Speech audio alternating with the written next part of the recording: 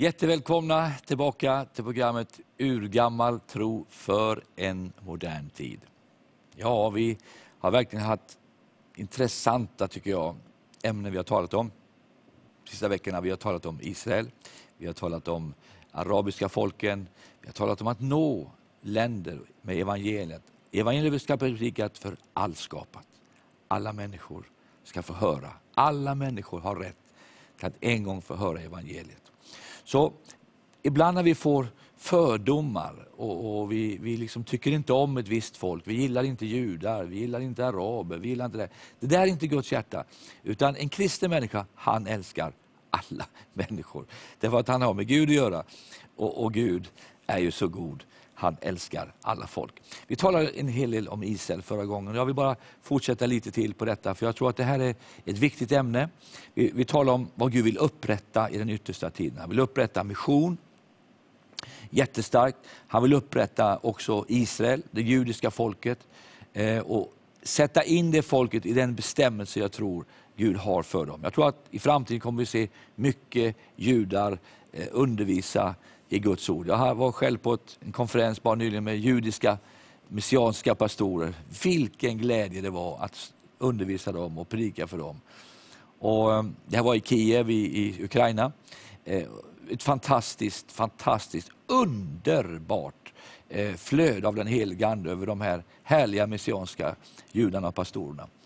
Vi har sett judar vända tillbaka från olika länder, från Ryssland, från Azerbaijan, från Georgien, från Ukraina, från olika delar av Sibirien, Kazakstan, Tadzjikistan. Vi har fått hjälpa till. Ett tag hade vi över 70 olika kontor över hela Sovjetunionen där vi hjälpte judar att komma hem. Vi hade en egen båt som vi fick skicka hem dem på.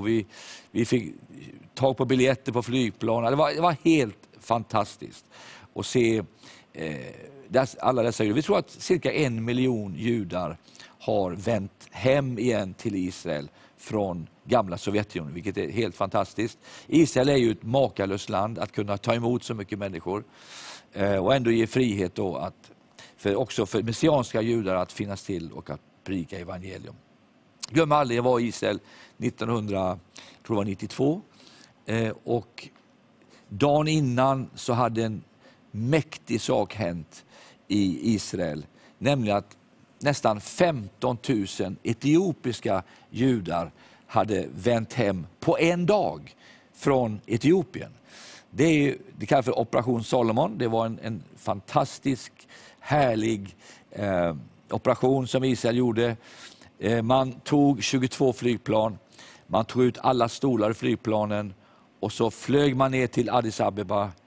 Man hämtade judarna på flygplatsen där, nästan 15 000, och flög dem hem till Israel igen. Och när man landade så flög man in med en V-formation med flygplanen så här över Röda havet, och så landade man på Ben Gurion-flygplatsen. Det är nästan så jag får goosebumps när jag tänker på det, att de gjorde detta på en dag. Jag hade förmånen att resa med ett av de här planen på en annan resa lite senare, och då frågade jag piloten. Jag gick in till piloten när han flög och frågade om man fick komma in och sitta en stund med honom. Därför att jag själv är pilot och tycker det är alltid roligt att flyga med andra. Och frågade lite frågor sådär. Och då sa han, så frågade jag så här: har du hört talas om den här operationen? Så när ni tog hem alla dessa judar från Etiopien? Ja, sa han. Jag var en av piloterna och jag flög det här planet. Det var en jumbojet då. Jag flög det här planet, sa han. Fast vi hade 22 andra plan. Vi bröt, sa han, alla flygplansregler man kan bryta på en dag. Vi tog ut alla sätena i planen. Och normalt sett den här jumbojeten du flyger nu, den tar 350-400 passagerare. Men vi var 1200 inne i planet när vi flög. Och någon sa till mig efteråt att det var 14 374 något sånt där som lämnade Etiopien, och 14 379 när de landade. 5 bebisar föddes på vägen i planet till Israel. Så när de landade, då var de första, de landade, det var i Israel, de föddes inte i Etiopien, de föddes i Israel. Men det är faktiskt Bibeln, det står så att när de vänder hem, säger Jesaja, under det att de föder sina barn. Wow. Så 4-5 bebisar föddes upp i planet. Och de landade i denna fantastiska atmosfär. Det var de etiopiska judarna. De kom från södern. Jag ska hämta från södern. Jag ska hämta från norr. Överallt, över hela världen idag, finns det judar. Det finns judar som är där ute, väntar på att komma hem igen. Och när de kommer hem så står det att Guds ande ska falla på dem. Det talas om de döda benen, om du kommer ihåg det i Hesekiel 37. De döda benen kom tillsammans. Det är ju också naturligtvis, det har med församlingen att göra, men det har definitivt att göra med det judiska folket att göra. Att det judiska folket ska församlas, ska föras från norr, från söder, från öster, från väster. Det ska komma fiskare, säger Jeremia, och hämta upp dem, och jägare och driva dem hem. Men de ska hem till sitt land, och där ska de möta Jesus Kristus. Och jag är så glad över att få vara en del av det här. Och fått hjälpa till på en liten del att föra hem de ryska judarna till Israel. Det är ett äventyr, har varit ett äventyr. Men det har att göra med församlingen. Därför att församlingen är kopplad med Israel på ett väldigt andligt sätt. Det finns en koppling mellan Israel och oss som vi måste förstå. Man kan inte bara skära av de rötterna och säga, ja, men vad som jag hörde någon sa, Israel är bara som en vanlig sandhög som alla andra sandhögar. Nej, det är inte det. Gud har fört hem det här folket. Gud har fört detta folk genom historien, genom antisemitismen som började väldigt, väldigt tidigt. Kommer du ihåg när farao skulle döda alla gossebarn som fanns då i Egyptens land? Det var ju helt märkligt att på en dag skulle man, eller så fort ett litet judiskt barn, så skulle man döda alla pojkar. Och Moses klarade sig undan, som du vet, och han åker en liten båt och kom in i faraos hus och undkom den här slakten. Men redan då började antisemitismen. Vi har Biliam. Kommer du ihåg Biliam som fick ett budskap från Balak att du ska förbanna Israel, sa Balak till honom.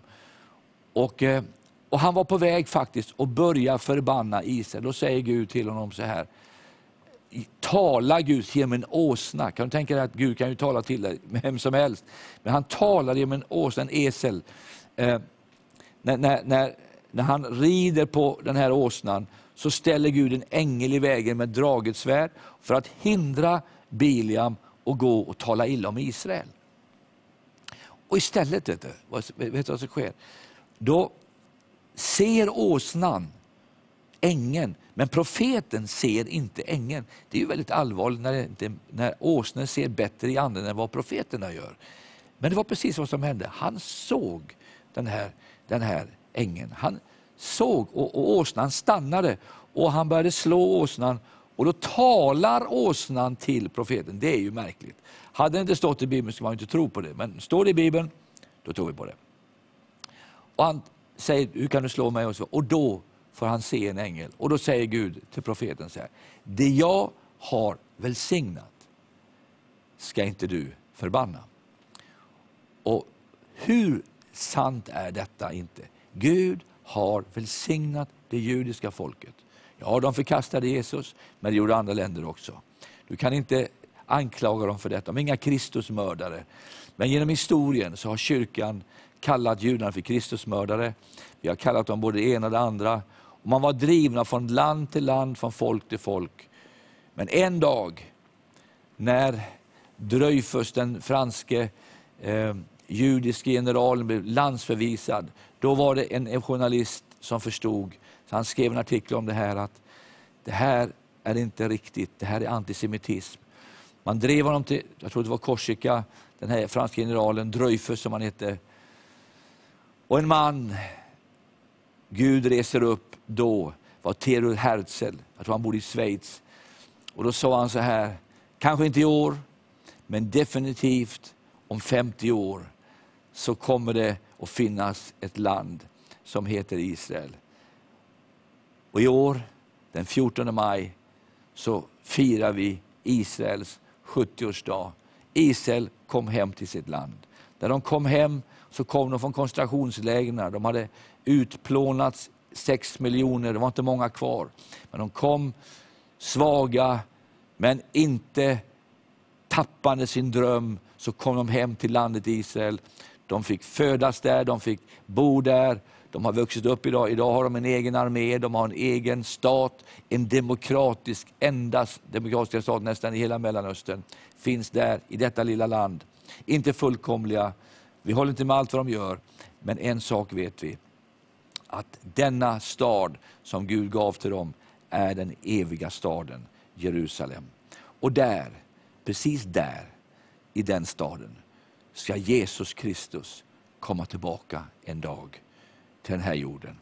Jag prikar inte så mycket om det kanske så mycket nu för tiden, men det står faktiskt att Jesus ska komma tillbaka till Jerusalem. Och då tror jag inte det ska sitta en muslimsk ledare där på tempelplatsen, utan jag tror att det ska vara ett judiskt folk som tar emot honom, fyllda av glädje, fyllda av Jesus. Och de kommer se Jesus som är Messias. Och det är honom vi predikar. Det var som en judisk politiker sa en gång när han talade i vår kyrka hemma i Uppsala. Så sa han, ja, när Messias väl kommer, för de tror ju inte att Jesus var Messias, så ska vi alltid fråga dem, är det här andra gången du är här eller inte? Det vill säga, det kanske var sant ändå då de kristna sa att Jesus var frälsaren, Messias. Men i denna tid som nu är då, så ser vi hur det judiska folket. Jag var nere bara i Israel för ett tag sedan och såg alla ungdomar som har kommit till tro. Dessa härliga judiska ungdomar. Jag var i en församling i Ashdod, i Judaöken där nere finns det en härlig församling med hundratals med nyfrälsta judiska ungdomar. Som har köpt en egen lokal, de har byggt en egen lokal, ska flytta in vilken dag som helst. Och de är fyllda med Jesus Kristus. Tonåringar som har mött Jesus i sina hjärtan. Och då blir jag så glad. För att det är ju detta som vi har känt under hela den tid vi har fått arbeta. Att det finns judar i världen som behöver Jesus. I Ryssland, som jag sa tidigare, fanns det miljoner. Och finns fortfarande, jag ska tippa att det finns säkert 1 miljon judar kvar än i Ryssland som ska hem igen. Var en gång på ett ställe och så träffade en man som sa han så här, Carl Gustav, han var lite bruten Mellanöstern-dialekt. Have you heard about the new mathematics? Har du hört om den nya matematiken, sa han. Nej, sa jag. Hur mycket är 15 000 minus 10 000, sa han. Alltså det är ju 5 000. Fel, sa han. Det är 12 000. Och tänkte jag, ja, nu får du förklara för mig, vad innebär det här? Jo, sa han, det är så med det judiska folket. När du har 15 000 judar, 10 000 åker hem till Israel, men det finns 12 000 kvar, sa han. Det vill säga det är en ny matematik. Många judar som inte vågat berätta att de var judar berättar efter ett tag, ja men vi är också judar. Vi vill komma hem. Talade en gång upp i Sibirien på ett ställe, en stad som heter Omsk. Nej, förlåt. Den heter Perm. Om att judarna skulle vända hem till Israel. Då gick det upp en kvinna och sa, Carl Gustav, I am a Jew. Jag är en judinna, sa hon. Jag har aldrig berättat för dig i mitt liv. Jag har inte vågat berätta. Men nu vet jag vem jag är. Och jag vill hem igen till Israel. Väldigt gripande. Därför att det finns en längtan i det judiska folket. Det finns en hunger efter att få komma hem till Israel. Jag vill säga det här igen. När vi är i Israel så innebär inte detta att vi struntar i araberna. Vi struntar i palestinierna.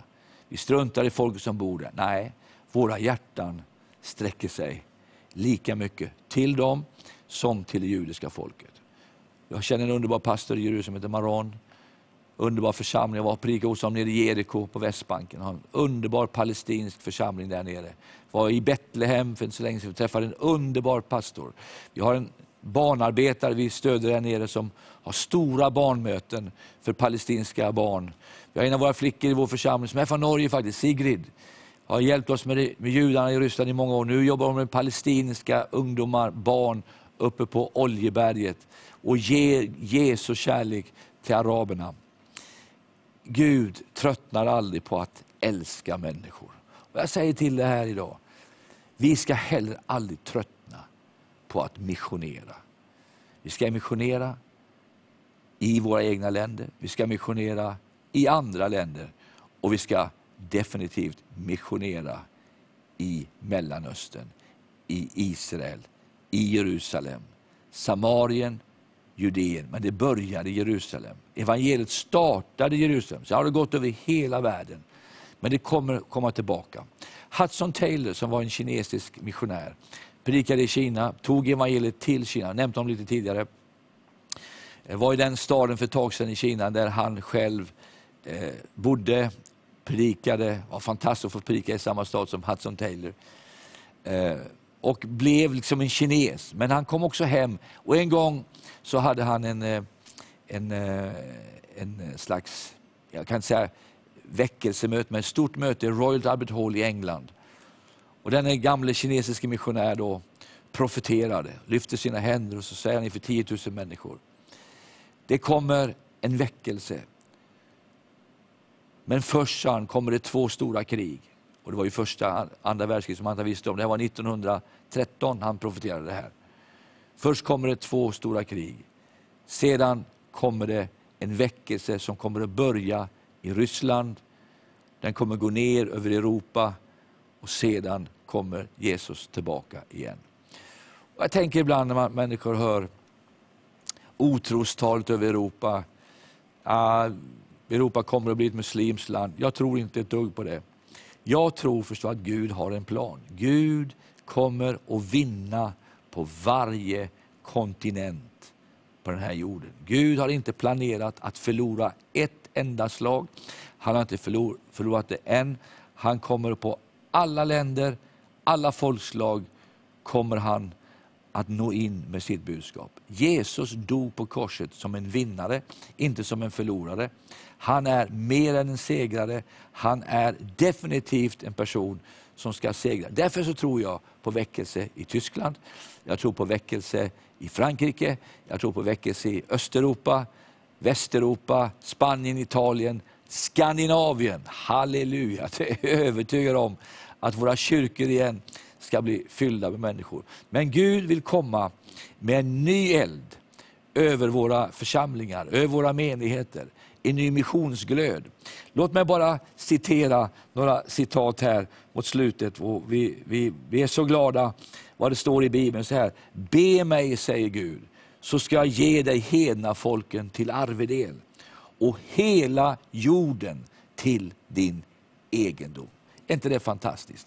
Att Gud faktiskt säger att vi kan be, vi kan begära hedningarna till vår arvedel. Det är mer än bara be om att få ett par nya strumpor, ett nytt hus. Vi kan be om hedningarna. Guds hjärta, har vi sagt, brinner för alla människor. Om den stora missionsbefallningen är sann, sa Pat Morley, då är våra planer aldrig för stora. De är alltid för små. Någon sa så här: om Jesus Kristus dog för mig så är hans offer så stort att jag är villig att ge det för evangeliets skull. Han dog inte i förgäves. David Livingstone sa, jag citerade förut, Gud hade bara en son. Han gjorde honom till missionär.